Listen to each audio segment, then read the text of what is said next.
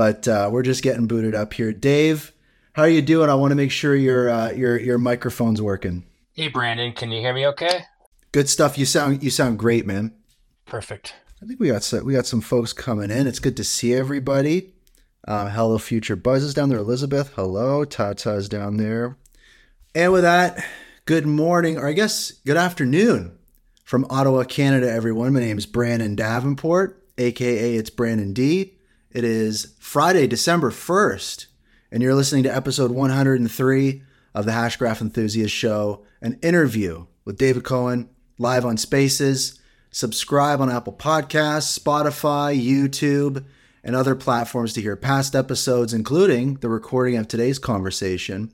Also, make sure to catch the weekly Hashgraph Enthusiast news every Wednesday at 12 p.m. Eastern, 9 a.m. Pacific, live on Spaces as well. And in all those same places, get everything you need to know about the show at itsbrandond.com/hbar. For folks listening live now, take a moment, share the Spaces with your friends, especially now that we've got the new link. It's handy. Make sure folks know. And if you've got interesting questions for our guest today, click the comment button at the bottom right. And if it's super duper interesting, I'll ask Dave live on the show and we'll see what he has to say. No guarantees and no dumb questions allowed. That's my job. And for folks listening to the recording, leave a comment and break down your thoughts on what we talk about today. Let's keep the conversation going after the show. And as usual, I don't do pre-interviews. Dave doesn't know any of the questions I'm going to ask. We like to just keep it, pretty chill, nice conversation. But I do have a first question for you, Dave, and I'm interested to know first off, how's it going, and what is the most interesting thing happening in your life right now? Thanks, Brandon. What's the most interesting thing in my life right now? Well, I'm planning to go to the New Orleans Jazz Festival, so I had to decide whether or not I was going to pay $2,400 to see the Rolling Stones for a VIP ticket or just buy a regular ticket. So I just bought a regular ticket, unfortunately, because it's just ridiculous. Yeah, that's That's crazy. It's nuts. Anyway, yeah, it's nuts. Um, but it's worth it if anybody hasn't gone. It's a cool festival. But yeah, that's the answer to your question. Unless you want me to talk about, work, and then we can talk about work. I think we'll be talking about work plenty. So just a quick intro for Dave, known as a true trailblazer in the decentralized software and distributed ledger technology space. Dave is the founder and CTO of Taekion, as some folks have called it, the quote, on-chain Dropbox, funded by the US government. He's also one of the original key advisors to Hedera, and I would say an OG H-Barbarian. His work spans from creating the first artificial intelligence-based software platform to launching the world's first machine-to-machine software platform to pioneering the world's first virtual power plant to assisting a merger and acquisition that would create the largest electric vehicle charging services company in the world. Dave's also spoken at many venues such as Renewable Energy Finance Forum on Wall Street, MIT, TEDx, Singularity University. We got a lot to unpack in this conversation, both looking backwards into the history of Hedera and also looking forwards at what is to come. If there was ever Hashgraph enthusiasts, it would be Dave. But I have my first question for you. And as we all know, many folks in Web3 operate undoxed or anonymous. And I've had this random follower at AnonymousDave71 for a long time on Twitter. Always supporting the show and leaving great replies and always getting me thinking. And all I noticed was this funny PFP with the wig. But when I was back in LA, back in October for the Hedera community meetup, shout out to Elizabeth down there, Hello Future Live. I ended up in a conversation with this cool guy who shared some kind words about the show. And we ended up chatting about music, how hard it is to get a band together, and kind of reminiscing about the quote unquote old days of Hedera. And it wasn't long before the dots were connected. And suddenly I realized, oh, I was talking with an original advisor to Hedera. And I was talking to Dave. And immediately the conversation evolved into some really crazy stuff. But soon enough, I was pulled away to another conversation. I didn't get the chance to keep going down the rabbit hole. But here we are. And here's my first question. now that you are no longer really anonymous, are you going to keep the iconic profile picture of the sunglasses and the wig there? Of course. I mean, that all came back from because I was one of the original people on the Telegram group. And if anyone remembers, back in 2017, 18, there was a lot of really strange things happening on Telegram. And I just decided I didn't want to be exposing myself to the Telegram freak show. And then, not that Twitter is any better, but I see no point in changing anything. I think people that know me, and maybe now after this cast, people can be clear on who it is. The people I care about, which are mostly now the people in the Hedera ecosystem. There's other projects out there that I certainly somewhat respect, but I'm really kind of I don't know, it's hard for me to really look at other projects, to tell you the truth. But yeah, I think the answer is yeah. That's from a Halloween. See, the funny thing is that I took that picture, and I used to have I have the dachshund now, but I had a little dachshund puppy, and I don't know if he was that. I think I took that out of the picture. But the funny part of that picture is that there used to be this meme called "What's been seen can't be unseen." That was kind all of right. that's Yeah, what I yeah. was looking at when I took that picture. Anyway. That's fantastic. Yeah, I love it. And what I was going to say is one thing I'm really looking forward to about this conversation is kind of like there's this kind of history to this network and this community, and I think you've really been there for a lot of it. And I kind of want to go back to the beginning a little bit. And you had mentioned to me last we spoke back in the summer of 2017 when founding Taekion. You had explored all kinds of DLTs like, Ethereum and IOTA. And I think you were actually an advisor to IOTA as well. And later that year, you met Manson Lehman and had a light bulb moment. And now I'm super curious about two things. What happened during that meeting to cause the light bulb moment? And what series of events led you to become an early advisor to Hedera? Like what roles did you kind of play as an early advisor? Yeah, very interesting question. So when I got into crypto, I wasn't looking at it from I want to buy some coins or I want to buy Bitcoin.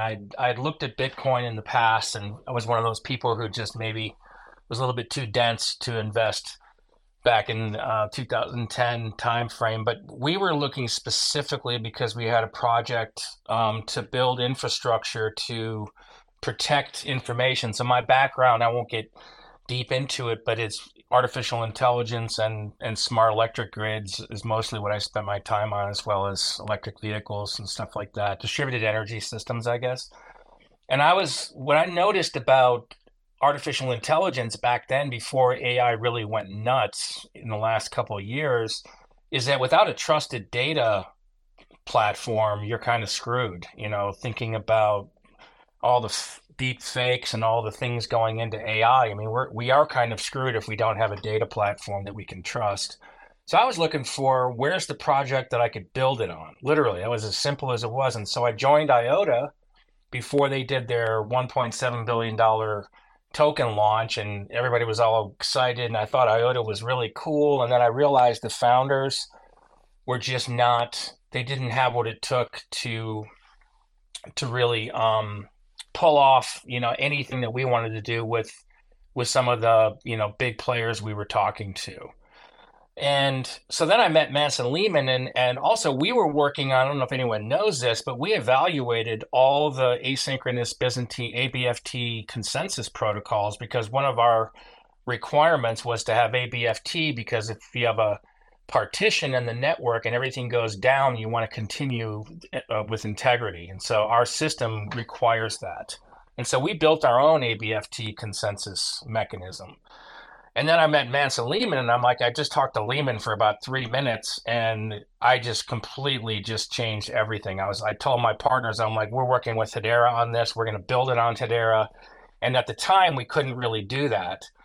So we built, so that's really the story. I mean, it was as simple as Mance and I had some real interesting kind of commonality in some of the stuff we did in the past, including Lehman with artificial intelligence, working with governments and working with Air Force and stuff like that. So anyway, there was so much affinity, and I just saw the future there in Manson Lehman, and I decided, okay, we're going to build on this. And it took us a while to figure out how to do that because initially it wouldn't have been possible to do what we were prototyping in the early days on Hedera, but it looked like we maybe would take a private instance of Hedera and then run it. And then when they launched the Hedera consensus service, then I realized we could replace the ABFT consensus algorithm that we built and funded by the National Science Foundation's distributed consensus group with some pretty smart people helping us. So anyway, that's a long story short. It was that simple. It was the best possible mathematical way to solve the problem we needed to solve, and here we are. That's awesome. And real quick, so when you look at like, I think something I'm really curious about is like when somebody is, an original advisor to Hedera, what kind of capacity was that in, or what kind of did that look like? I mean, in the early days, Manson Lehman were swirls, right? And then they formed Hedera Hashgraph, and then there was advisors, and there was at those times I was traveling around a lot doing before whatever you want to call that thing that I don't want to like to mention. Um, Basically, I was traveling internationally, going to all the crypto events and evangelizing and talking about Hedera and what we were doing. And so then when they formalized, and then I think it was 2018, they had the big New York City gig. That all kind of wound down a little bit, and they sort of reorganized after they did their huge money raise and everything. And so then it was just really more being just kind of helping them with different things. But really, it wasn't very formal. I mean, it was kind of it was a really small group of people, and it was really just more designed. I was more interested in just evangelizing and helping to get the word out for Hedera and the Hashgraph algorithm at the time. And you wouldn't believe the amount of resistance that I got. I guess you would believe. Yeah. Just like now, I mean, that people would just blank out when you started talking about anything but Ethereum.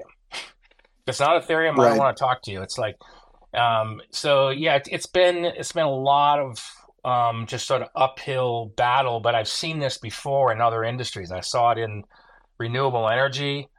I've seen it in the cannabis industry where people are just denial of new technology or new things. Electric vehicles, the same. Crypto is just another one of those technologies where we all know it's going to be the foundation of Web3, but everybody's afraid of it or everybody wants to kill it because they're afraid of it or they're threatened by it, right? So, yeah, back in the old days, it was really just me just going out and trying to evangelize and speak about Hedera. So there's a fair amount of stuff online. If that people search my name, and I'd probably find about 10 conferences that I spoke on behalf of Hedera. That's awesome. Yeah, I think that paints a very kind of that adds a little bit to this picture that's been painted of the early days of Hedera. Like we get drips and drabs from all sorts of various people, but your perspective is really interesting because there's also kind of this organic community component to it. I remember like when we were in LA, we were just kind of talking about some of those things from a community standpoint. And like, I want to explore the past of Hedera a little longer with you because most folks in the Hedera community arrived like, 2021, 2022. I arrived a little earlier. But again, like you were saying, you were really here kind of day one. So what was it like before there was a Hedera community, kind of as we know it today? I think passing along this kind of history will help future people in this community kind of understand where this community came from, what those early days were like. And like, what are your memories from those early days? What kind of roles did you play in the community? I remember you were talking about managing Telegram groups and different things, but what was that? What was it like watching those original seeds of the Hedera community be planted? I mean, I would just say, to try to just keep it kind of concise, is that most of the everything that was going on before the mainnet launch was really all about the Hashgraph algorithm. and it was about educating people about why that was game changing, and then then it kind of shifted to if we were going to run this, because I don't think Manson and Lehman were originally thinking of running a public network. I think they were thinking of going down the path of we're just gonna we're just gonna build this and then sell it to private companies because it was so powerful as a platform. And then I think they got kind of enlightened, and a lot of times the community was helping the core team understand crypto. Right? I mean, Right. the reason I got a really quick understanding of crypto is because I got involved with IOTA, and I saw the power of just distributed, crowdsourced getting anything done. It's just so much more. It's happened so much faster and so much more elegantly that I'm still blown away from it about DAOs and the whole concept of I call strength in numbers. But so really, it was really more about the algorithm, and that's all I really cared about at the time. And then when they started talking about the network, I think it became very clear that not only would this idea of the governance of having governing council members be really unique and be really a strong notion to kind of build credibility, but also if this thing is really doing the type of transactions that we think it's going to do, the node operators are going to do really well.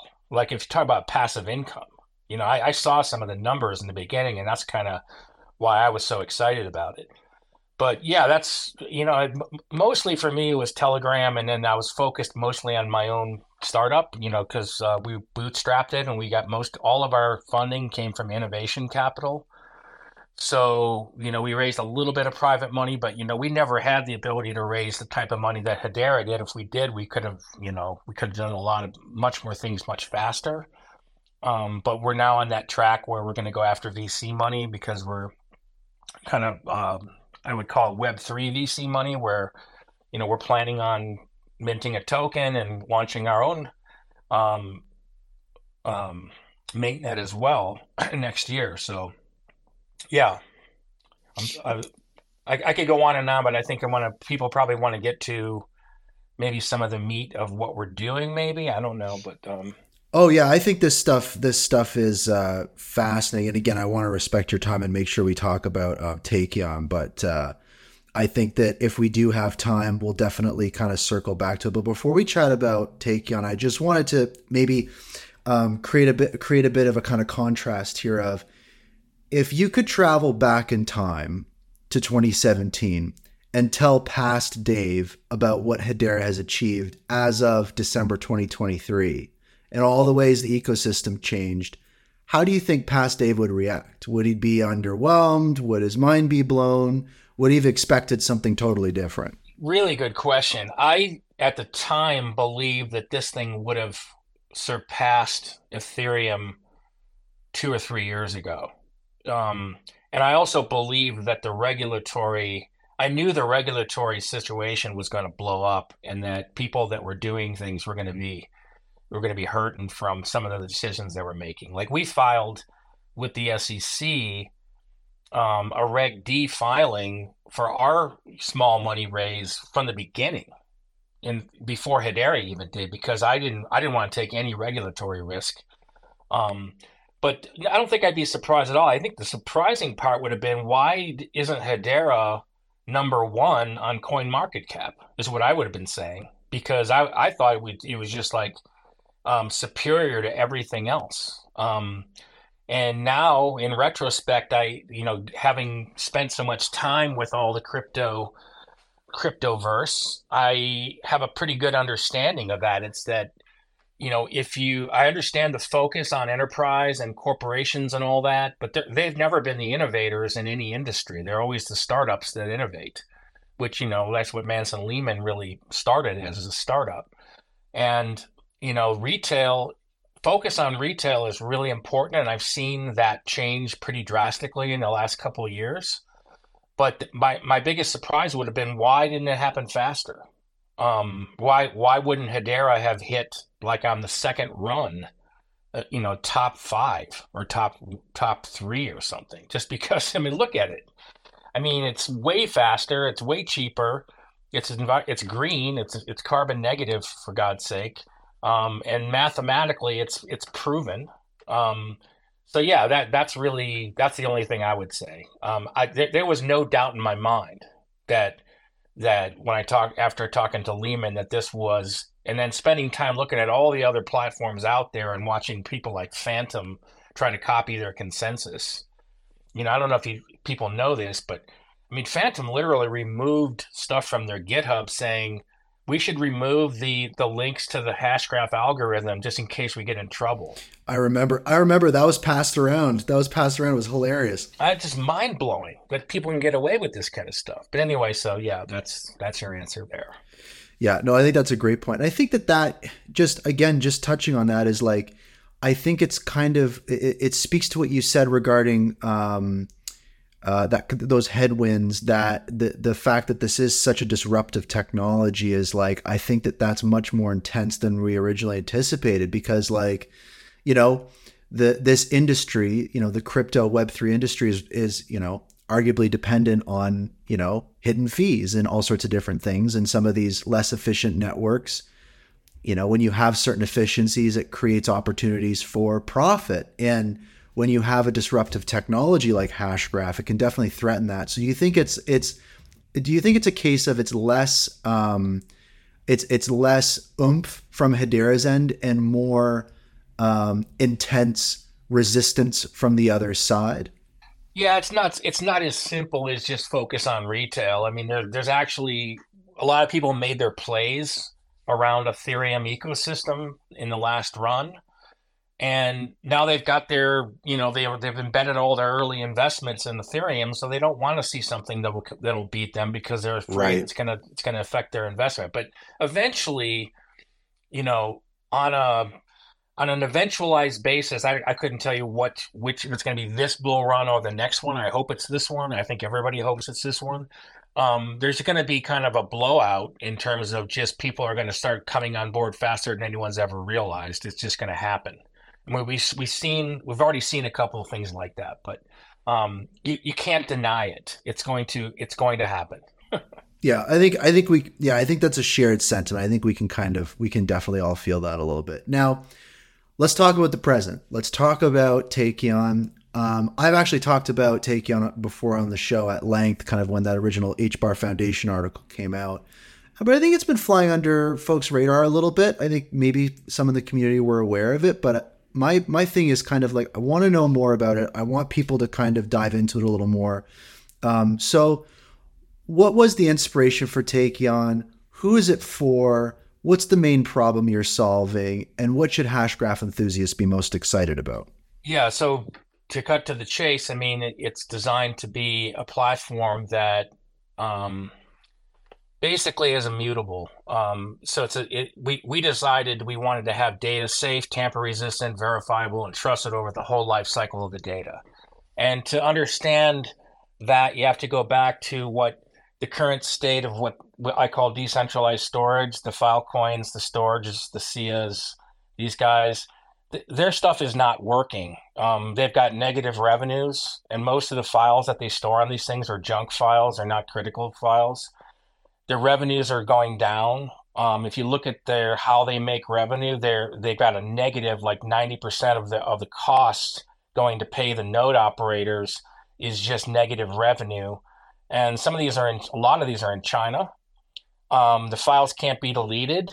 If you look using decentralized storage, files can't be guaranteed to be retrieved. You can come up with some kind of maybe it'll happen, but we can't guarantee it. And so, I mean, look at cloud and current distributed storage. You can't get complete file immutability. You can't get 100% availability guarantees or end-to-end encryption of the entire file. And I can explain that later. There's something about end-to-end encryption, meaning from when it was created to when it's actually ends up where it ends up. Um, so like we basically solved that problem. The problem we solved and patented was getting an entire computer file system and turning it into a blockchain. So I don't know if people know what that means, but every Unix-based, Windows-based, Mac-based computer has a file system that basically does the whole directory system where all the files are. It organizes everything about all the different objects in the entire computer. So we went right to we could take that whole file system and turn it into a blockchain. And while we're doing it, we're gathering that data at wire speed. So basically, the Taekion file system that's patented, it cryptographically links the data at the point of creation, and then cryptographically hashes it together. So while it's being put on a blockchain, it can't be tampered. And then once it's on the blockchain, obviously you can't change it. So because we're using ABFT consensus, and now the proxy for that is using Hedera Consensus Service, which is ABFT, we have local state integrity, which means that if everything blows up and there's enough nodes to survive, then those nodes will be able to remember everything that happened when whatever bad thing happened, the whole Byzantine problem. So it's to someone who's looking at storing an NFT, this might be like, why do I care about that? Well, the only reason you care is anybody who has anything of value that wants to store. And I think all data is valuable. Some is what's called mission critical. Some is called life critical. If you're operating a autonomous driving system for a Tesla, that's life critical. You don't want anyone tampering with that data. Our system was designed with patents around not only how to get the data into the blockchain, how to put it on a blockchain and make it so it doesn't cost $3 million for a gigabyte, and then be able to retrieve it very easily. So what we decided to do for the Web3 space was, because we wanted to create a very lightweight version of what we tested with the US Air Force and what we built on behalf of National Science Foundation and did all these patents.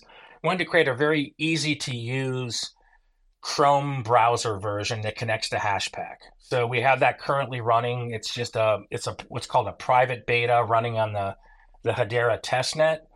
And we now have the capability to run it on the mainnet as a private beta. And we've signed up like 150 people. Those people will get early access to when we do launch our token and launch our mainnet. There'll be things that we can't talk about now, but it's coming. We're just trying to do things at the speed of reality, and then also take into account where the market is right now. The market's in a pretty, I don't know, sort of dark before the dawn state. Yeah. But there's a lot of technical stuff I could talk about. The main thing that people need to know is when we run our network, it's going to be decentralized to the level of, we'll probably have permission nodes in the beginning, just like Hedera, but we're going to have trusted parties, possibly even including nation states, and possibly GC members, so we can promote that high level of trust. Any kind of Web3 metaverse data, mission critical data, can be stored on it. The solution to storing enterprise mission critical data is a little bit more complex, but we actually have all that stack completed, and it can be downloaded from Amazon Web Services, and it runs in Google Cloud. We also received a nice kind of prestigious funding grant from Google Cloud to kind of run this for the next 2 or 3 years. But a lot of the people that are in the Hedera ecosystem are maybe more interested in DeFi and wallets and NFTs and stuff. And that's great, because the current version of our light version is perfectly set up, and there's an API that's not complete yet, but eventually we're going to be integrated with Citadel Wallet. We hope to integrate with Hashpack. We hope to integrate with some of the DeFi platforms and all the kind of the ecosystem players, maybe Galaxy, that if they have particular data that they just don't want to worry about ever having to retrieve again, and they want it to be secure, that's where we fit in. But our cost structure is either equal to or less than people like Filecoin. So we're not adding a layer of, oh my God, this is going to be really expensive. We're just saying, look, this is built correctly in a decentralized way, because none of these decentralized storage systems actually use a blockchain. They use a cryptographic hash of the data, and then they store it on a database, or they shard it. And I call it the Humpty Dumpty problem. They basically, all the king's horses, all the king's men couldn't put Humpty together again. That's your state of where we are right now. So I almost wanted to change my tagline to that. But, I think the easiest way for people to understand where we're going is the future of Web3 data is on chain. because nobody's doing it. And so we kind of cracked how to do that. And that's, from a usability standpoint, the user shouldn't care. All they should care about is if I put my data on here, I can trust that it's not going to get compromised. That's what people want to know. Uh, So, who knows? If you have an NFT, we don't know what these NFTs are going to be worth in 10 years. Do you want the chance of, this industry is known for one thing that was a big surprise to me because I've worked in enterprise software most of my life, which is this idea of rugging. I never even heard the term before. It's like, what is that about? I'm just going to disappear and I'm going to take the money and run. I mean, I guess you got fraud, but most enterprise software companies, I mean, you either go bankrupt and there's a court system that divides up and everything, or you create, you take your code and you can make it so that the code's available to anybody if you go bankrupt. You can do all these things in the enterprise world. In crypto, I don't know why you trust anybody of these startups where they don't have credentials or they're not telling you who they are. You know, like our website has our LinkedIn profiles on it. We're not in any way trying to shadow ourselves. So anyway, no, it's a great point. Says the guy in the wig with the sunglasses. hey, how do you know it's a wig? Oh, Could be my. good, I mean, good, in good high point. school, I had hair down way, way past my shoulders. I dig it. Now you bring up two interesting things. I want to hit on two things that are fascinating to me. So that makes sense because I'm reading about this service TFS Lite, and so basically what that is, it's Taekion file service similar to the Hedera file service. You have a effectively like an L2 network leveraging Hedera consensus service for your network's consensus. So you're kind of doing what people in the community have talked about before is like, oh, you could make a network that leverages, Hedera consensus service for the network. So is that effectively kind of what you're doing? Exactly. We're like the first ones who have really kind of done what was been suggested. So I don't know if anybody knows this, it's an open source stack from Hyperledger. It's the Linux Foundation. Right. Okay. So the original project that we built ours on was called Sawtooth and it was donated by Intel. So originally when Hyperledger brought in IBM, they brought in Intel, they brought in some big corporations to kind of build an open source set of stacks called Hyperledger, but there's different chains. So we modified and created a long-term support version with some partners over the last 3 years so that it could be put in a cloud and people could trust that if they're going to use it, it's not going to be like just a science project, which a lot of GitHub code is. It hasn't been really tested. So when we say blockchain, we're using an actual blockchain, but it's not a blockchain that has transaction fees or staked network or anything. It's a private blockchain. So when we run our public blockchain, it's still going to be permission nodes, but it uses the public Hedera network. And so it's a little hard to understand, but the reason why we do that is we can't use anybody else's blockchain network and pay the ridiculous fees to store the data. We just use Hedera consensus service to timestamp everything and make sure that all the inputs and all the chunks of data going into our blockchain are completely 100% correct. Okay. So two questions. That's most important for me to ask that I think is on a lot of people's minds is, so you're talking about entire computer file systems.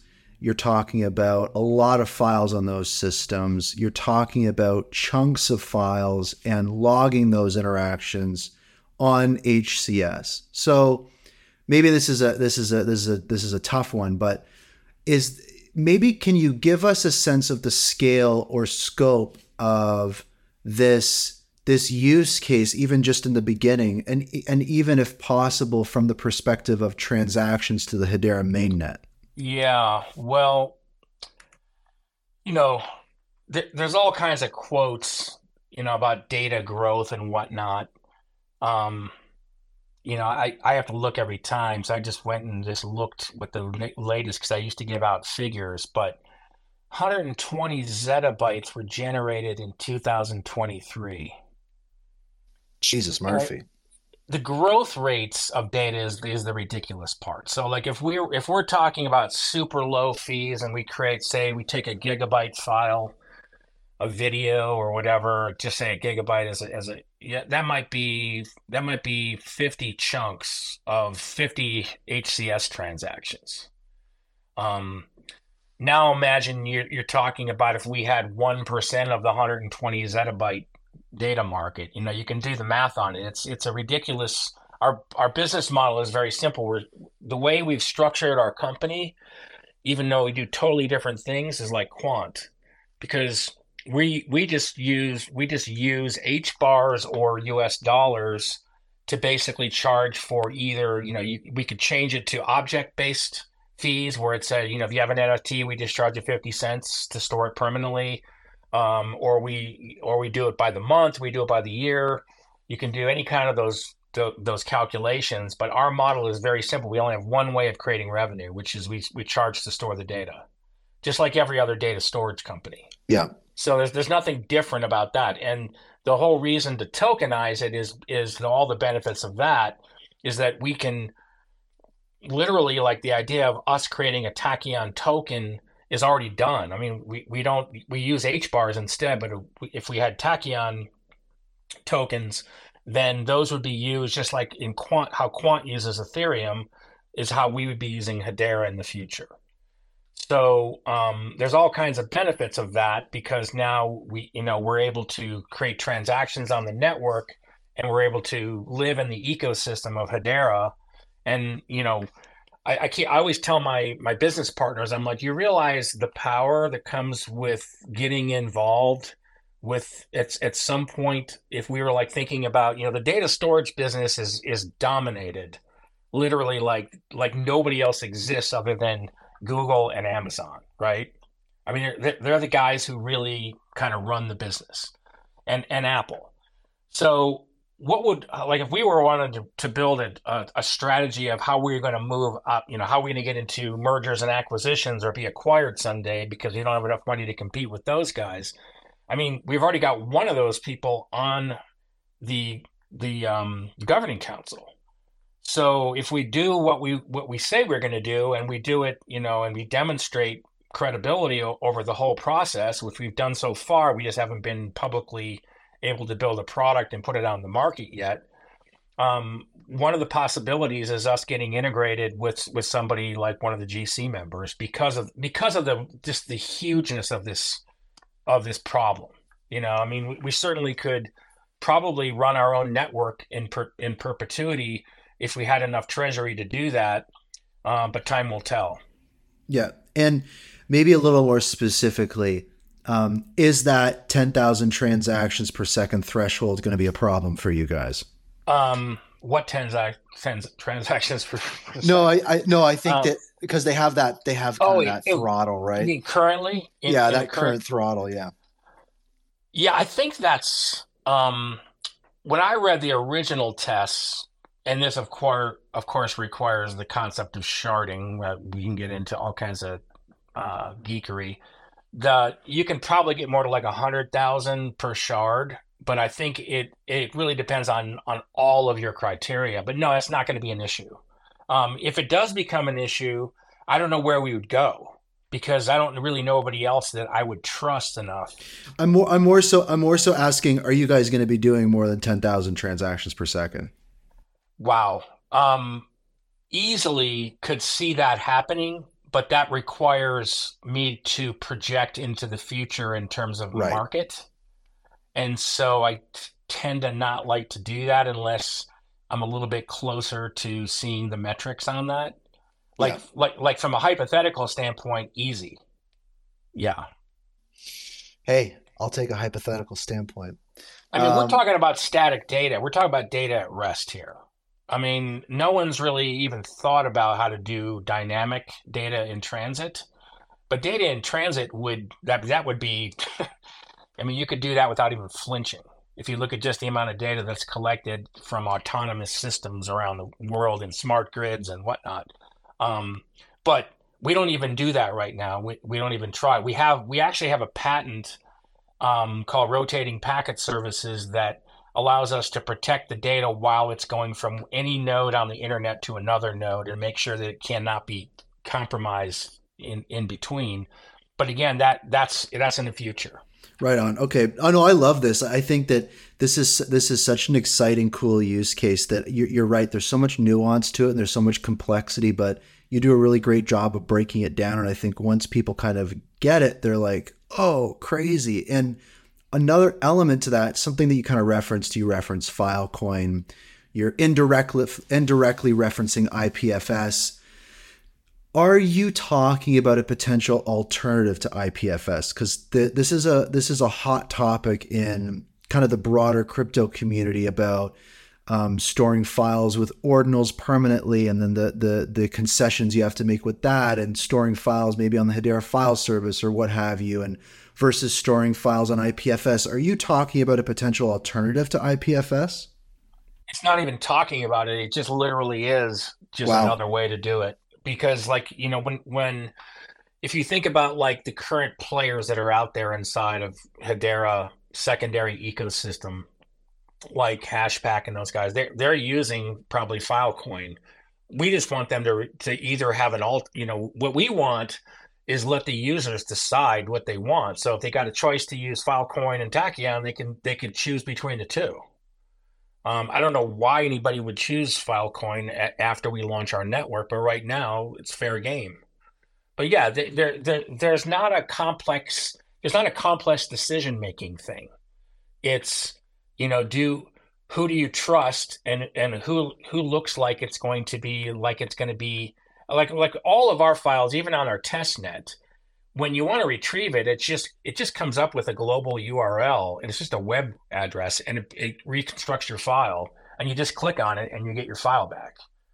But the difference is, instead of clicking on it and then you're relying on an entire decentralized network of nodes to be able to collaborate and say, we're going to give you your file back, you're just getting it back retrieved from a cryptographic hash on a single, I mean, on multiple nodes, but on a blockchain. And again, the Hedera file service was created just to kind of, like, I think, store small amounts of data, Yeah. things like titles and stuff, maybe like that. But it's not going to be economic to do it that way, for anybody that wants permanence on a blockchain. It's going to be real hard for anybody to replicate that. That's a great point. So just to kind of put a nail on this is this is cool because what people have looked at in Hedera is this little bit of a trifecta of services, right? HCS, the consensus service, HTS, the token service, and then HFS, the file service. And it's like, wow, we have everything we need, but the file service kind of lacks a little of that firepower, and a lot of these other services available, as you've kind of laid out, are just aren't optimal. So this, like this TFS service, like the Taekion file service, it kind of steps into that role. And for a person on Hedera, for let's say an NFT creator or somebody like that, this is maybe that missing puzzle piece that comes into the picture and can unlock those possibilities and work in the ways that they expect and relieve a lot of these hot topic pain points that are being talked about in these communities. Yeah, and the other thing is we can you can opt into encryption, on the light version. On the enterprise version, it's encrypted from the beginning, and you can on it. You have to have your keystone encrypted. Um, I would also say that um, the use cases are actually pretty simple, but there's a difference between the TFS Lite Web3 version and the enterprise version. And what we're doing is, when I see good ideas, I just kind of run with them. Like, I think Hedera got the Hedera Improvement Proposal from the Linux Foundation, and you basically, you present a bunch of things, and you allow the community, or the users to define what's needed next. And so we are going to set up, that's the next thing we're going to do next year, is set up, on our GitHub. We'll probably call it Tachyon Improvement Proposals, but essentially what we're trying to do is make the light version replicate all the features of the enterprise version, because the enterprise version um, really has things that are so unique that, imagine, I used to talk about this, but the reason why the enterprise version is so powerful, why taking the whole file system and putting it on a blockchain, is that once you do that, let's just say you have a real-time electric grid operator running thousands of millions of electric meters and substations and control centers, and they've got all this software running it. They've got maybe they have 100 computers at the control center running it. Well, if you go to them and say, we want to take all your data and we put it on a blockchain, they go, like, yeah, get the hell out of here, clown. Right, But what right. we do is we just ingest all that data once, and it becomes their file system becomes a blockchain, but they don't know it.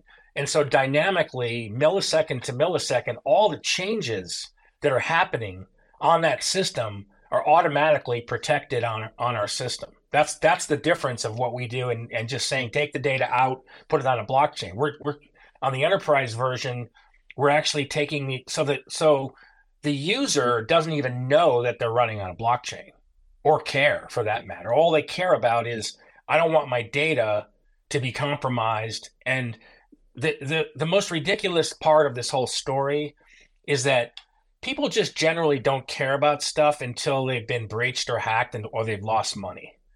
Like a lot of people probably don't understand that all of their personal information was lost 4 years ago by the major credit agencies. And then Ledger loses all their customer data. I mean, come on. Ledger's supposed to be a Web3 secure company.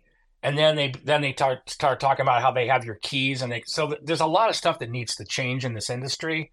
And we have the technology stack that, even though we claim, you can try it out, it's actually pretty easy to use.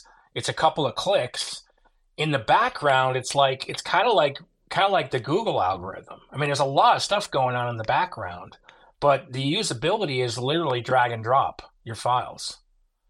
Or if you want to take your whole, I don't know what people have Macs. I mean, I have a Mac. I've had Macs for the last 10 years, but I've also had PCs and Linux machines.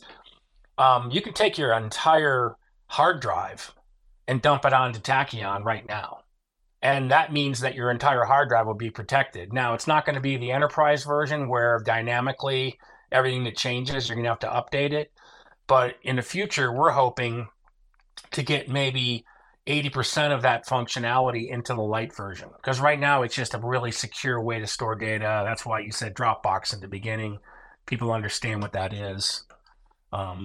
So what you're talking about is it's kind of like it's the difference between going back a little bit, but there was a service called like Carbonite, and then we've got Google Drive. So like there were those services where you would just periodically, update your drive to mirror your computer and just back up your stuff. But then you have Google Drive these days where it will stream your files. So for example, in my Mac Finder, I open my Mac Finder, I see a lot of folders and files, but they're not actually on my computer. They're streaming from Google Drive, and when I drop stuff in there. So what you're talking about is initially this is kind of like, for lack of a better term, like a manual backup solution on the light version. But hopefully in the future, you'll have more of those kind of streaming capabilities for things right inside of your computer. Yeah, look at Hedera when it first launched, and now look at it now. How many more features and bells and whistles and roadmaps? So we'll be adding a lot of the things, dropping them back from what we have in the enterprise version, which is all private, on the public network. It's just going to take us some time to build it out and to build it correctly. But the vision, I mean, if you think about it, one takeaway from this that I want people to get is that think about Web3. Web3 is built natively on blockchain, right? And blockchain associated technologies. Nobody else has even built, these decentralized storage systems are not built on blockchain. They use cryptographic hashes, they use proofs. But the only reason why they have to use a proof is because if it was on the blockchain, they would have the proof right there. There would be nothing to calculate, right? They have to do all these proofs because they're not on a blockchain. So I look at it like, why would you even think about a world in the future of Web3 built on blockchain without the data storage mechanism being built on the blockchain? It's that Right. simple. No, that's a great point. What I don't want is all of our competitors to hear this, because it's like I just give them good ideas that they probably don't know. But so hopefully this will stay in the Hedera ecosystem. It's just us and a few, maybe with the recording, a few hundred close friends. But this is awesome. I have a bunch of other stuff I want to get in with you. I just want to check in with you, make sure, like, how are you doing for time? Like, do you have some more time for this? I have plenty of time. It's a Friday. I probably have another at least a half an hour, if not more. But I'm more concerned about the audience. But I guess they can always listen to it later. So yeah, Absolutely. Yeah. Real quick, I just want to say, just give a quick word here for different supporters of the show. The Hash Graph Enthusiast show averages about 500 listeners every week on Spaces and hundreds more on podcast platforms. And over the years, I've covered every major Hedera news event, unpacked almost every juicy rumor, and hosted countless in-depth discussions with important figures in the ecosystem like Dave here. And I've been able to do it all of it live. I love it. If you'd like to support the show, consider making an HBAR contribution like many folks in the community have been doing. Even a few bucks add up. You can send your contributions to enthusiast.hbar using your Hedera wallet, and there's a little post pinned to the top here for folks listening live with that info, and all that info will be in the show notes on podcasts and stuff that you can send a tip on Galaxy or whatever. Get all the info you need about the show at itsbrandond.com/hbar. I want to ask you about kind of partnerships and stuff like that. I know that there's been a lot of names thrown around, but could you elaborate on Taekion's kind of collaborations with these kind of like academic institutions, corporations, like the U.S. Air Force? Like, what's all that stuff about? It's very exciting. I'm very curious. so there's two separate things. There are there are innovation capital funding mechanisms like the National Science Foundation, Department of Energy, the Department of Defense, the U.S. Air Force, who with the Air Force, we actually prototyped a system to protect data and encrypt data that was in Air Force test ranges, and a lot of that was stuff we can't talk about. But that's using the enterprise version. So the partnership opportunities in that space, I think, are more around they could be users. They could also be node operators. I don't know. There's all kinds of issues that have to go with that. But if this is open source stacks, um, I think that at some point, if you look at the U.S. government and the way they manage their data, I mean, it's a little scary right now about how the nation states want to get all their data. So they're potential users and partners, I guess. Um, we've certainly partnered with Hedera. We partnered with blockchain technology partners, the Global Blockchain Consortium. But those are all kind of soft relationships, like the blockchain technology partners. With them, we can sell an enterprise version or at least provide a free version for evaluation on Amazon Web Services. But in the future, and our focus, I know this sounds a little strange, but we kind of were funded and built out of this, highly credible group of organizations that also put us through some pretty serious peer reviews. Anybody who gets a Small Business Innovation Research grant from either DOE, Department of Defense, or National Science Foundation has to go through a lot of due diligence, way more than anything I've ever been put through in just running, going after VC money. And essentially, they send it out to the experts in the industry. It could be academic. I know Carnegie Mellon looked at our stuff in the early days, and they review you and they score you. And if you don't score well, they don't give you the funding. So we've been through the ringer on due diligence. So that's not partners, but in the future, we're going to get back to the enterprise version. But unlike Hedera focusing on enterprise first and then going into crypto, we're kind of reversing that because I believe that it works a little bit differently. And I'm not criticizing Hedera's approach. It's just that's what they've chosen. What we're going to do is we're going to build this out as a multi-chain, first in the Hedera ecosystem, but clearly this is multi-chain, right? I mean, the world is multi-chain. And we want to be able to prove this out within Web3. And then we believe that after we gather a large user base inside of Web3, we can go to the powers that be in the enterprise, the governments, the mission critical data people, and say, look what we can do. Look at how many people are using it. Look how valid mathematically our system works. and then maybe have a better chance of building credibility and convincing them. The other way to do that is to raise, $500 million and sort of fake it till you make it. But we're probably going to hybridize all those things. Um, but yeah, I mean, we're really believing. For me, the vision from the beginning has been this whole thing has to operate within Web3 infrastructure, including tokenization, including all the power that comes from being able to use digital wallets and all the infrastructure. I still don't even understand the potential for us to partner with some of the other players in the industry like DeFi. But I know that there's like we're in the process of trying to reach out to different Hedera ecosystem partners outside of the obvious ones like wallets that store NFTs. But if you think about any Web3 company that's storing customer data, I mean, we have a solution right now that can stop that data from being compromised. And clearly it's not working in for the rest of the world. I mean, if you just read the number of data breaches that happen every day, it's just like, wow, why is this happening? There's no reason for it. So I just kind of gave you kind of our strategy moving forward, I guess. No, that's great. And I just want to say too, again, just to kind of, I think, hammer that point again, I think that if you're really looking to capture that Web3 crowd, I think that when you look at, again, you're referencing NFTs and creators and people who need that file storage to like grow their businesses. And as you said, like depend on those things to last forever, immutably. I really think the number one pain point that you're directly addressing is the issues surrounding NFT file storage on IPFS, the arguments between do we do it on Bitcoin ordinals or do we do it on IPFS or do we do it on Hedera file service or what have you. I really think that positioning yourself as a real like superior alternative to IPFS is a really, really strong messaging for Taekion. Mm-hmm. But the thing that I want to do differently around that is I agree with your messaging, but the part that I have lost faith in is Web2 marketing.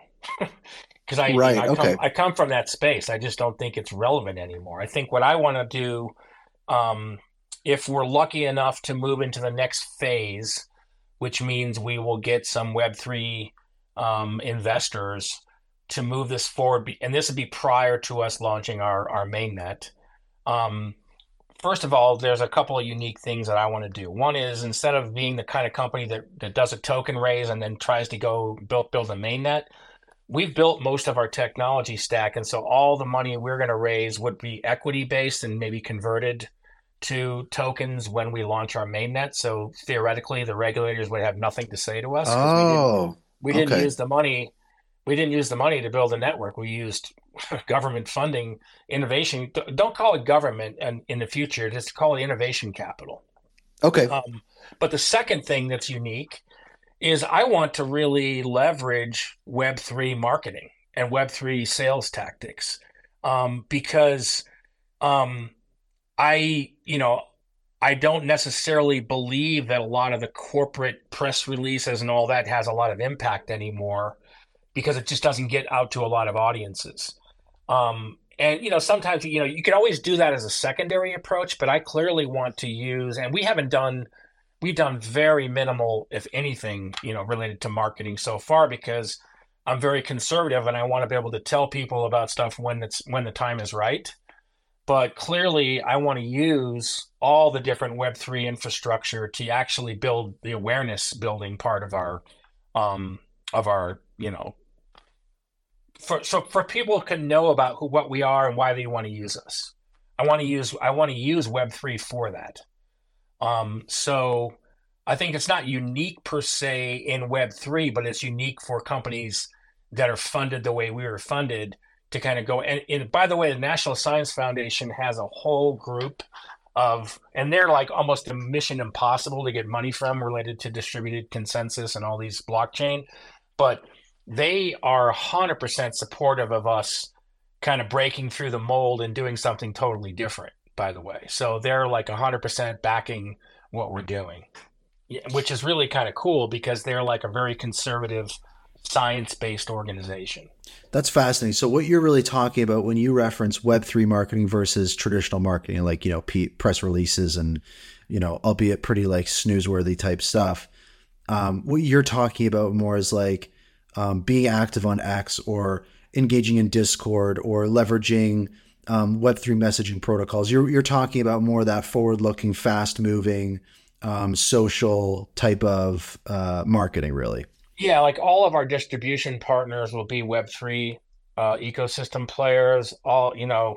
There are good influencers out there. I mean, unfortunately, influencers have a bad name because every once in a while, or maybe the majority of them are just, they're just not credible people, and they're only making decisions based on what they have, their token balance, right? But they're not all like that, and I think there's going to be a change in the whole sentiment around this, and that as the industry grows up and that a lot more people are going to be wanting to spend money in this area. But I just want to leverage that, and I just don't see the value of trying to go out and do press releases and do the Yeah. traditional hiring sales guys and people travel around the world. We're going to use much more elegant, much more effective strategies to do when we start in the growth phases of our company. You want to have a product people can't help but recommend to their friends and tell people about. You like, it's organic. It's like there's a great saying where if you want to know if you have product market fit, unplug your servers for a day and see what happens. Yeah, it's really the tokenization that's maybe it's more tokenizing the marketing might be maybe better Yeah. way to get directly to it, because I mean that's what most people that I've met in crypto at the say they're at the wherever you want to call them. I mean, to me, the people who are the the people who participate in crypto are the original gangsters and the ones who are the power behind crypto. It's not the other way around. It's not looking at CZ, Binance, and all these people at the top saying, "Oh, they're the ones who run crypto." It's from the bottom up. And so most people that I've met, and that's a lesson I learned at IOTA. I mean, people want to help and they want to be part of it. And if you tell them if you help, you're going to be compensated for that on an equal basis, and everybody's kind of like working to help each other. That's the most beautiful part about crypto that I see. I saw it in the early days, and it's still something that the corporate people still don't understand. And maybe they're threatened by it too. It could be that they're threatened by it. I think you really hit the nail on the head, and I think it's something that's talked about a lot. Is it's that disruptive quality, this kind of stuff that freaks people out. And I wanted to kind of just like, maybe this is a funny question, but it was just on my mind. Is what's the story behind the name Taekion? I'm curious. Okay, so because we have these crazy patents, one of these patents is called Rain Cloak, and with that patent, we can take a bunch of computer nodes that are running all over the internet, and basically they shapeshift so quickly by changing that there's no way to ever find out where that node actually is. And so that was one of the patents we had. The other one was this rotating packet service, which allows us to kind of shape shift and make it so that data transiting across the internet cannot be compromised or seen. So the tachyon particle was a hypothetical particle that moves so quickly people can't see it coming or going. It was like an Einstein thing, and the original tachyon was in like Star Trek, and it was all this super. And I just thought it was the coolest concept because it represented at the time kind of what we were trying to do. We were building like all these technologies we strung together were designed to make it so that someone, a hacker or attacker, couldn't figure out what's up and what's down because we're moving it around so fast. So that's where tachyon came from. And then I took the phonetic spelling of tachyon. So if you type in tachyon and look at the phonetic spelling, then I went and I said, oh, I better like protect this, and I better get the URLs and all that. So that's how we came up with that name. It's hard. Most people don't even understand how to pronounce it. It's like, is it Taekion? Is it tachyon? And it's got the TAE is the phonetic spelling of a tachyon particle. So anybody who's into like sci-fi would love it. Anybody that's into what that means would love it. That's cool. I always love knowing that, especially when it's a quirky name. I love kind of knowing the story behind it, and everything. So that's really cool. Now, I've got a couple other things I want to talk with you about, but I want to kind of maybe land the plane on Taekion a little bit. We talked a little bit about what the future looks like for you guys. Can you give us any kind of insights in regards to like the roadmap, or what are some major upcoming milestones, or are there any major milestones that have happened recently that people should know about other than just the HBAR Foundation article that came out? Yeah, so the roadmap is we successfully demonstrated a product called TFS Lite. It's a Google Chrome browser. You can download it from Google Chrome. It integrates with only one wallet, Hashpack, and it runs on the Hedera testnet. The roadmap has us launching the mainnet version of that, so that because we're sensitive to people not wanting to spend a lot of money to store their data in the early days, because this is still a beta, we'll probably make it something like, give us 10 H bars, or give us 10 H bars and you can store 50 files or something like that. So the cost is nominal, but we want to put real transactions on the Hedera network. This works now. We just haven't sent out the new update.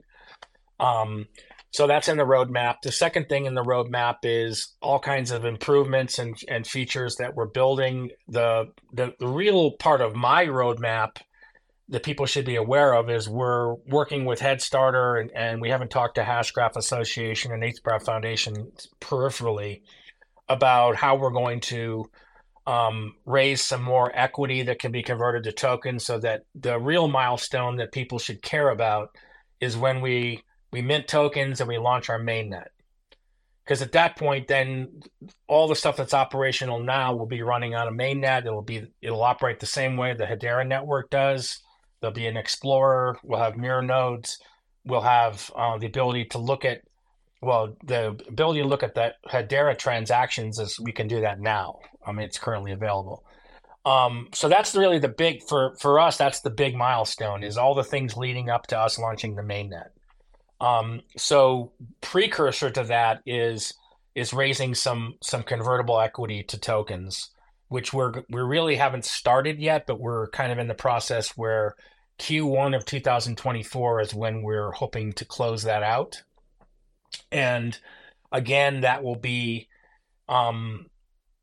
that's the big thing that's going on, because right now everything that we currently have works. It's just on the test net, and the next step is it'll be running on the mainnet, and the third step of that would be, actually, when I say mainnet, I mean the Hedera mainnet. The third step is running it as our own mainnet, still using the public Hedera network mainnet. Right, that makes sense. So there's kind of these stepping stones that come into place, and really what it leads up to is that kind of main one of everything switching over, tokens becoming available. Are you going to be doing these tokens on the Hedera token service?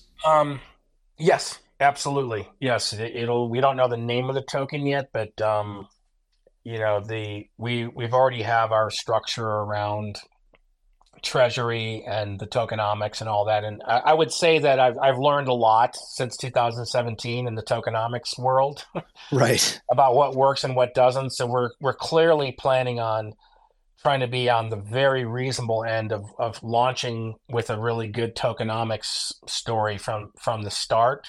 I would also say that if there's people within the cryptoverse that are good at what they do, or across different industries, across different disciplines, we're kind of transitioning. The big milestone we're doing is we're transitioning from an R&D kind of, we're building all this great technology to now productizing everything and getting into Web3 more.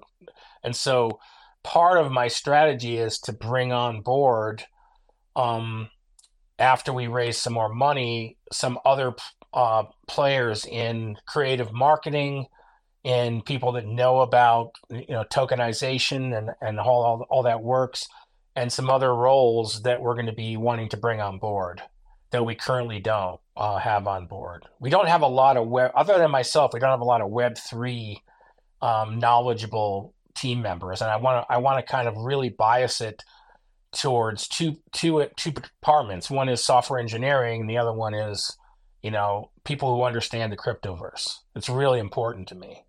So I would say that anybody that listens to this in the future, maybe wants to reach out, they can send me an email at dave@taekion.com. Taekion is spelled Taekion. And also anybody that wants to, maybe this is something you're going to ask later, but we can repeat it. But anybody that wants to be part of the beta that didn't sign up in the beginning, or maybe it didn't work first time and they changed their mind, is send an email beta@taekion.com, and we'll make sure that you get included into all of the future stuff, including the mainnet launch. Again, that's beta@taekion.com. Taekion is spelled Taekion. That's awesome. Yeah, that's exciting. Without sounding cheesy, it's like you're correct.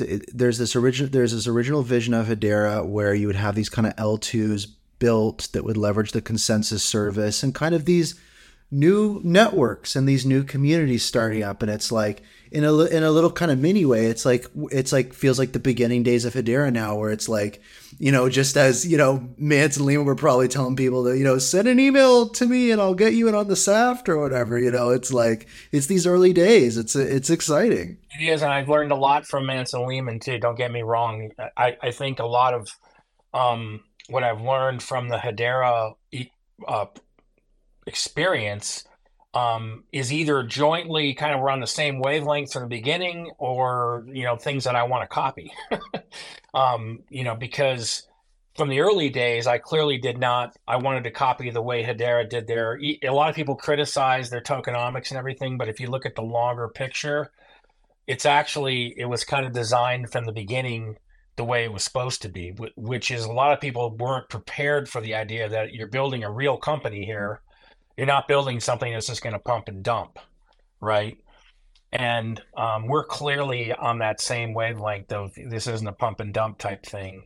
Um, and I would say to anybody that gets involved with this, I don't, I'm trying to, I understand the conservatism of Manson Lehman about not wanting to talk about things that are, forward-thinking statements and whatnot. But from my perspective, everything we've done so far has been with integrity. We've done it with peer review. If I can't launch a mainnet properly, I just won't launch it. Like, I Right. can't 100% promise anybody that next year or 2025 we're going to launch our mainnet. It's in the queue, and it's the intent for us to move that direction. But if I can't launch it properly, I won't launch it, because I refuse to have a mainnet that's running that's not going to get, it's not going to be a rug. That's what I'm saying. Um, but that just means that there's risk involved in all investments, and I'm telling people that up front. No, that's what this space is all about. It's about transparency, honesty. Like that's how you build trust. Is just being honest with people. I appreciate that. And just as we kind of get to the end here, because this has just been such a fascinating conversation, and I appreciate the candor with everything. Is I want to maybe get your take on something that's been a big conversation in the community, and it's regarding kind of governing council members for Hedera. And this is, as we all know, quite a few members are nearing the end of their terms, and we expect them to renew and continue, but some will expire. We haven't really seen any new governing council members added for a while, but we've been made aware, by key figures at, Swirled and Hedera and the Foundation Association, that there is, a quote unquote massive pipeline of new governing council members. And there's people have given their takes and opinions on both sides of this. And someone with your expertise and familiarity with these types of processes and working with organizations like this and everything like that, I was just really curious of like, what's your sentiment on this? Are you kind of in the camp of what's going on? Why are there, not more governing council members being added? Or is there maybe a more sensible take to kind of what's going on? Well, I guess I'll throw out a few disclaimers. One is, we said, we've discussed the fact that I was an early advisor. After about 2018, when the mainnet launched, I really wasn't actively privy to any information about what was going on Yep. internally with Hedera. So I want to make sure that's clear.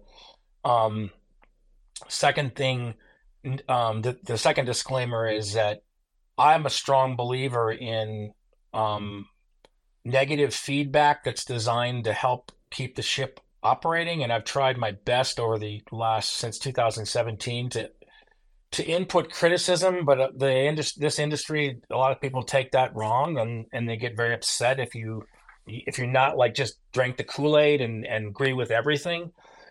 Um, I believe like some resistance. I still have some resistance to the concept of my resistance is to the GC members, which I think maybe it's moving in this direction, maybe it's not, and maybe there's nothing I can do about it. Is I don't think they should be incentivized. The GC member board members should not be paid until they start making money, first of all. And that would solve the problem of which ones are active, which ones are doing something, because if they're not getting paid, you'd see them probably disappear really quickly, for Right. one. Um, and the GC has a really, a very valuable, really, I mean, almost a, probably a equal basis to the hash graph algorithm in terms of importance, in terms of building credibility. But if you're talking about who's making the decisions on the risk strategy of who's going to live or die here in the future, these guys don't have enough skin in the game to really be making those calls. And so I guess I'll say something kind of provocative because a lot of times I say things even on Twitter, and I think I'm surprised people don't get very upset with me about some of the things I say because I kind of sound like a broken record on things until I get fixed. But I I seriously don't really care about new GC member announcements. There's enough diversity in the nodes globally that I feel confident that it's as a permission network, it's not going to go down. I'm more concerned about getting community input.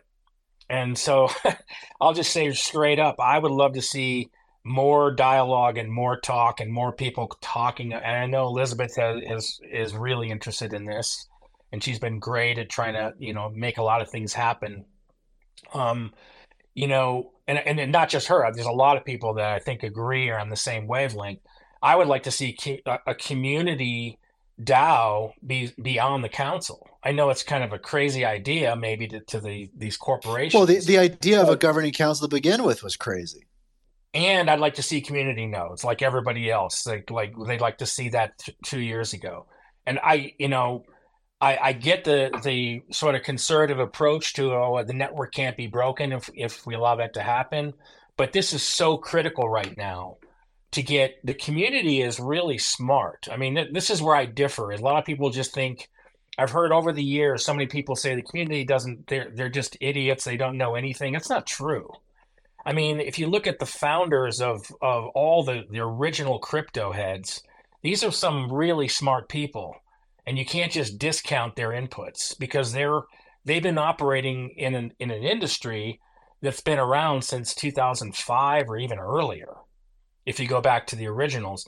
And so the concepts of distributed, all the different things, there's a different way that how different things work. I'm not clear. Like to me, if I were to say a GC member should have two criteria. One is they're expected to have some skin in the game in terms of they're going to put people on the board on these council meetings on a regular basis, and if they miss, they're going to be maybe taken off the council because they're not contributing. Second, when I think Manson Lehman have already taken care of this one, which they're requiring, maybe this is the hardest part, is getting an enterprise to agree to a use case is like mission impossible. Like literally, like to do something totally new and approve of it takes a long time within a corporation. So it's really fascinating that there's as many council members as there are. I think a lot of people just didn't believe this could happen. So I'm okay with the current council.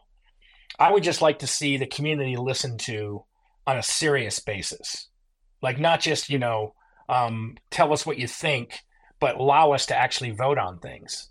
Because if you look at a lot of other projects, there are a lot of other projects talk about governance, and you can't just go wild west and say just everybody has an equal input and you just let it run without any supervision. I'm not saying that. I'm just saying what's the next step here? It's getting community nodes and getting community input on the decisions made by the council. Again, some people are going to hate me for when for saying this. Some people are going to think it's cool. I think I would say that the vast majority of people in the community agree with you, but again, it all depends on how you, define community. And I think that a concept I've talked about on the show a lot, my thought on it is a lot of people go, well, what's the indicator of growth of this ecosystem? What's the indicator of moving towards success? And in my mind, the reality is, for better or for worse, is we have these, ironically, because of the shared worlds concept, we have these two separate worlds, right? There's one world that is enterprise, governing council, all these different types of topics you touched on. And then there is this, community, decentralized, degen world. And they are kind of separate. And to me, it's that delta between the two. It's that space between the two. As it shrinks, I think we get closer to the success of this network. And, I think that there have been some good moments. Like I interviewed Shyam, who's on the governing board of Hedera through IBM and those different types of things. So there's conversations happening, but really it's that general sense of being left out of the loop, right? The meeting minutes are published a month or two after they happen. The community feels behind. It's not even just being included in decisions, but it's just basic information flow. It's just understanding what's happening. I think that I agree with you, and I think that most people would agree with you that that's definitely an issue, that arguably this network that champions the concept of shared worlds really is operating in two completely separate worlds, Mm-hmm. Yep, I agree. And I think that's a great, and just what you brought up community nodes. I have kind of one other kind of like hot take question for you, because I think that your insights are fascinating, and I agree with that. It's on kind of like permissioned nodes, which for folks unfamiliar is kind of like there's like these, there's going to be, anonymous nodes, community nodes, permission nodes. Permissioned nodes are kind of like the next step past like just governing council member nodes. And this is a topic that I'm really fascinated to get your thoughts on, because this is something, I and the community have been talking about. Is kind of like, well, if a governing council member were to leave the council at the end of their term, right, which is coming up, and there's a couple that are up for that, maybe one might, how would they continue running their node? Or is it assumed that their node would go offline? Because if they wanted to keep running their node, wouldn't that necessitate the activation of permissioned nodes? And I know everyone's talking about community nodes, but like there is this step in the middle. I was kind of curious of what your thoughts are. Like, what if a governing council member exited the council right now in the new year? What would they be able to continue running their node without permissioned nodes in place? I don't think so, because no, it's structured right now that you have to go through the motions and be a council member to run a node, which is fine. But permission nodes would allow anybody that's permit. It's still, I mean, community nodes would still, the first phase is still permission. You still have to get Yeah. permission. It just means you don't have to be a council member, which I think is really important as a strategy. It's of equal importance. I still think the voting power of the community needs to be directly connected or coupled instead of it being sort of, separated. One of the potential, being an entrepreneur, when you're building startups and you've done it a couple of times and you succeeded, is you realize that you have to manage forward-thinking risks, right? And, one of the risks of running the Hedera network and not changing anything over time is that what if the Hedera network was doing 1 trillion transactions a month and the price performance wasn't any different? The risk isn't in the price directly. It's in the differential between the people who are bad actors or technically inferior actors having 100 times your market cap and be able to go to all the big corporations and say, play with us because we got the money. That's how the world works, unfortunately. That's the risk, is that, so the question is, when is, are they going to realize that their particular strategies and everything are not working? What's the metric which would say, you can't just count TPS because Yeah. if TPS does not get past the point where it can generate enough revenue to cover costs, it's meaningless. And if someone, I don't even want to mention names because I don't want to offend anybody that's made investments in other projects, but I can think of a handful of projects that I can't even imagine would ever in the real enterprise world ever be an operating company that have 10 to 20 times the market cap of Hedera. And that to me is scary. The other thing that's scary is when the stack is open source, some DAO coming together, taking the Hedera open source hashgraph algorithm and just running a competitive thing and running circles around it. Not in yeah, I don't know. I mean, it's a risk, right? Has anyone ever thought about this? I think honestly, I think you're really touching on a topic that's, I think, at the top of mind for everybody right now, because something people ask me on X, just because, I have followers for the show and stuff, as they ask me all the time, is like, um, you know, why, with all this great news and growth and this and that, why isn't the price of HBAR going up? And of course, I can do the like, well, it's like Amazon in 1999, and that's what value capture opportunity is a lagging. But then there's the other side to it, which is there's the reward side, but then there's also the risk side. Yeah, those theoretical things about don't worry, it'll all be taken care of. Every time I hear that argument, I realize, because I'm sure there's people that have been in this industry much longer than I have, but as I said, I started in 2017.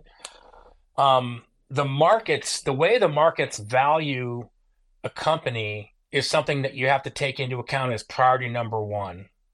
And then secondly, you think about all the other things. So if Hedera is not being valued in the market and doesn't understand why they're not being valued, but just thinks that don't worry about it, it'll all just take care of itself, that's not a risk averse strategy. That's just kind of a hypothetical assumptive strategy, which I don't necessarily agree with. That's why I'm saying my comments on this are, I wish it was more balanced, and I wish that they would try out alternatives instead of, we're just going to go down the very risk averse from the SEC regulatory standpoint and what the corporations will accept, and we're just going to now play around with some new tactics. It'd be really interesting to me to see how quickly things would change along those lines, because in this next bull market, I'd love to see everything totally on our circle, but I'm seeing weird signs from another network that's broken all the time, just getting way more popular during this time period. So hopefully, the other part about this, Brandon, is that we could talk about this all day long, and We really could. unless there's any sort of agreement, that's why I think that if you want to ever build another completely separate, you know, get a discussion group, sign me up for talking about how the community can try to convince the GC and Swirlds that to try some new things. When I say improvement proposal, I'm not talking about technology. I'm talking about improvement about how you address and how you educate and how you build awareness around Hedera. And most of it to me is, when I say build awareness, is it's just taking away from all the misconceptions and misinformation that's been promoted against Hedera. And that wasn't something that they caused. No, But I think that's a great. that's a huge issue. Oh, And I it's would like huge. to discuss it further, but I don't want to really spend any more time on that here, unless you want to continue the topic. That's fine. Well, here's the thing: is like, when you talk about, hey, is there a group to talk about this stuff or get those things out there? For me, that's this show, right? I mean, a lot of listeners of this show are, governing council members. Like, for example, just a couple episodes ago, I had Rob Allen on as a guest, who's on the governing council, and just shooting the shit with him. And it's like, so they listen to this show. Hi everybody. But that's really what this is about for me. Is kind of like, having these conversations, that's what it's about. Maybe that's a good idea, Dave. Maybe it's like in the future I do a special episode that's a little more like a round table. Like we'll maybe grapple with a couple of these high level topics, and kind of just like I could moderate a little bit of a discussion on some of these things and kind of see like what are some of those opinions, what are some of those ideas, what are some of those outcomes, because that's really interesting. I think it's if there was ever a good time to do that, it's now. Yeah, here's a real concrete example of what I'm talking about. You hear conversations about mind blown from we're doing how many transactions a second we're doing. Why isn't anybody paying attention? Well, it's not a hard question to answer. If nobody knows in the crypto sphere, everybody thinks that the crypto is controlled by these whales who just make things happen. But it's not that simple. I mean, the power. Some people have done some math on this and said if everybody in the state of Texas had X number of tokens, there'd be none left. The power of the strength in numbers of retail is unbelievable if you tap it. And so the answer to that question is very simple. If you announce to a group of people that you're doing 1 trillion transactions, but no one's listening, you shouldn't be surprised that they wouldn't value it, right? Because they're either have been convinced that they're fake, and there's been a lot of great people who put a lot of energy, including myself, helping to dispel all those myths when the fudsters come in and they say, "Oh, those are fake transactions." And all the people that have collaborated on this know exactly who I'm talking about and who the players are. They get involved. I don't want to call anybody out particularly, but there's been a lot of really great people who've contributed to this. The community is the best I've ever seen, by the way. It's the coolest community. The issue is when people are still asking that question, the disconnect to me is so simple. It's really mind-boggling. It's that it's really just who knows about what you're saying and who understands what it means. So if some random crypto person who's an investor hears it and then sees 50 comments about it's fake, the first thing they're going to tell their friends those guys are just fake. And it's obvious if you look at it, they're not on position number 15, whatever. It's all misinformation or it's misunderstandings.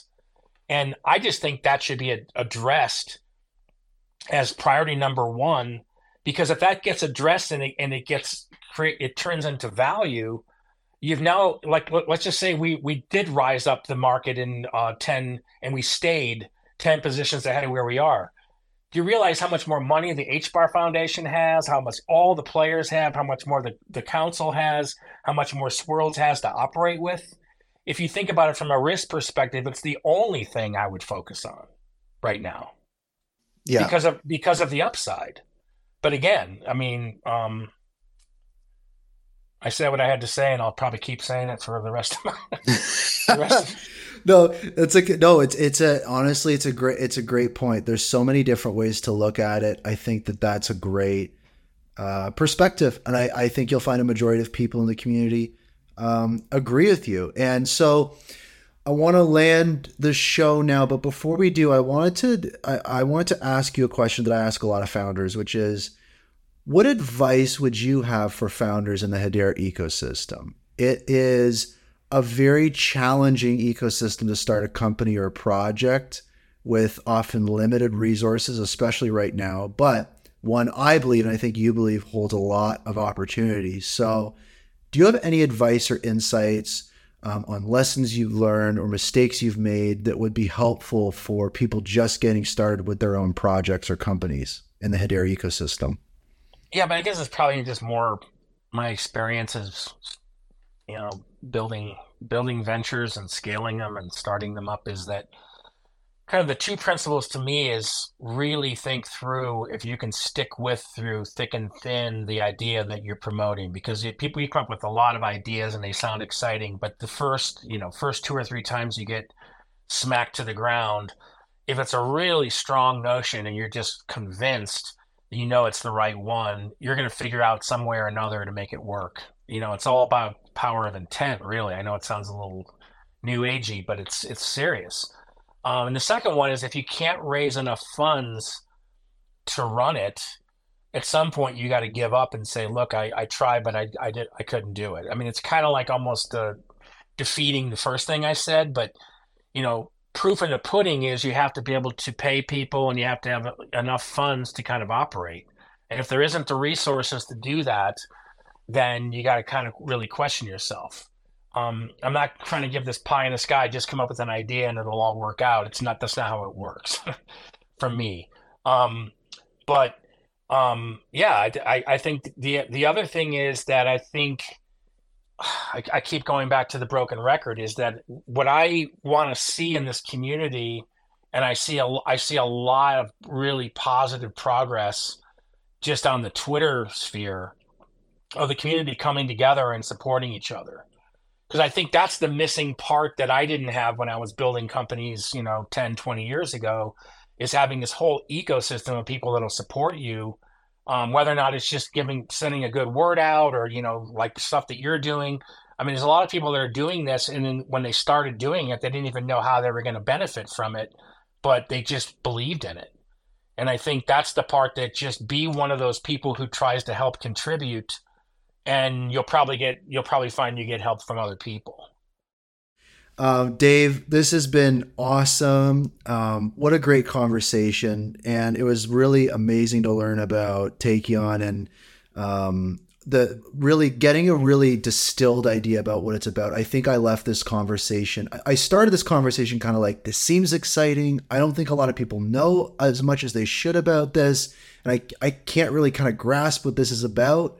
As you could probably tell by the tweets I was sending about it, is like I was trying to, throw stuff at the wall, like it's like this or it's like that. But now I really kind of get the idea of how it could maybe fit into my life and kind of what it means for the ecosystem and kind of what's happening with it. So did a really good job of kind of breaking that down for everybody. And then it was just nice to kind of take a trip down, good old Hedera memory lane and just have some real talk about what's going on and kind of what the future looks like. And I think that these are the types of conversations that are really important. I hope a lot of people listen to this episode because I think that it's a really good one for so many different reasons. So I really appreciate you making the time. And I wanted to say if there's any last kinds of call to actions you wanted to give or shout outs or anything like that, feel free now. Just kind of the floor is yours. Yeah, quick summary.